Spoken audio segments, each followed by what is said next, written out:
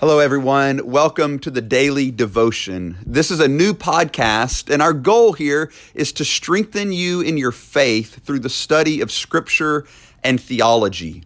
In many ways, this is just an outflow of the ministry of Christ Church Conway. My name is Kevin, and I'm the pastor here at Christ Church Conway. And back when the pandemic started, we began doing daily devotions on Facebook Live and have worked through several books of the Bible, and people have found these to be a blessing.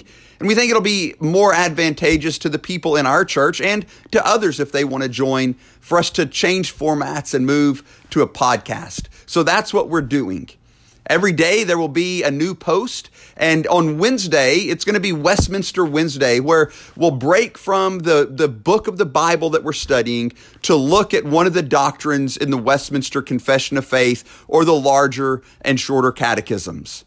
Christ Church Conway is a congregation of the Presbyterian Church in America, and as such, we're a Reformed, Presbyterian, conservative, Bible-believing, evangelical, all of those fun buzzwords, church. And that's the teaching that you'll get here. So we hope that you'll join us every day as we look at God's Word together and study theology together, that we all together might be strengthened in our faith. We're going to be starting tomorrow with a study of 1 Peter. We hope to see you there.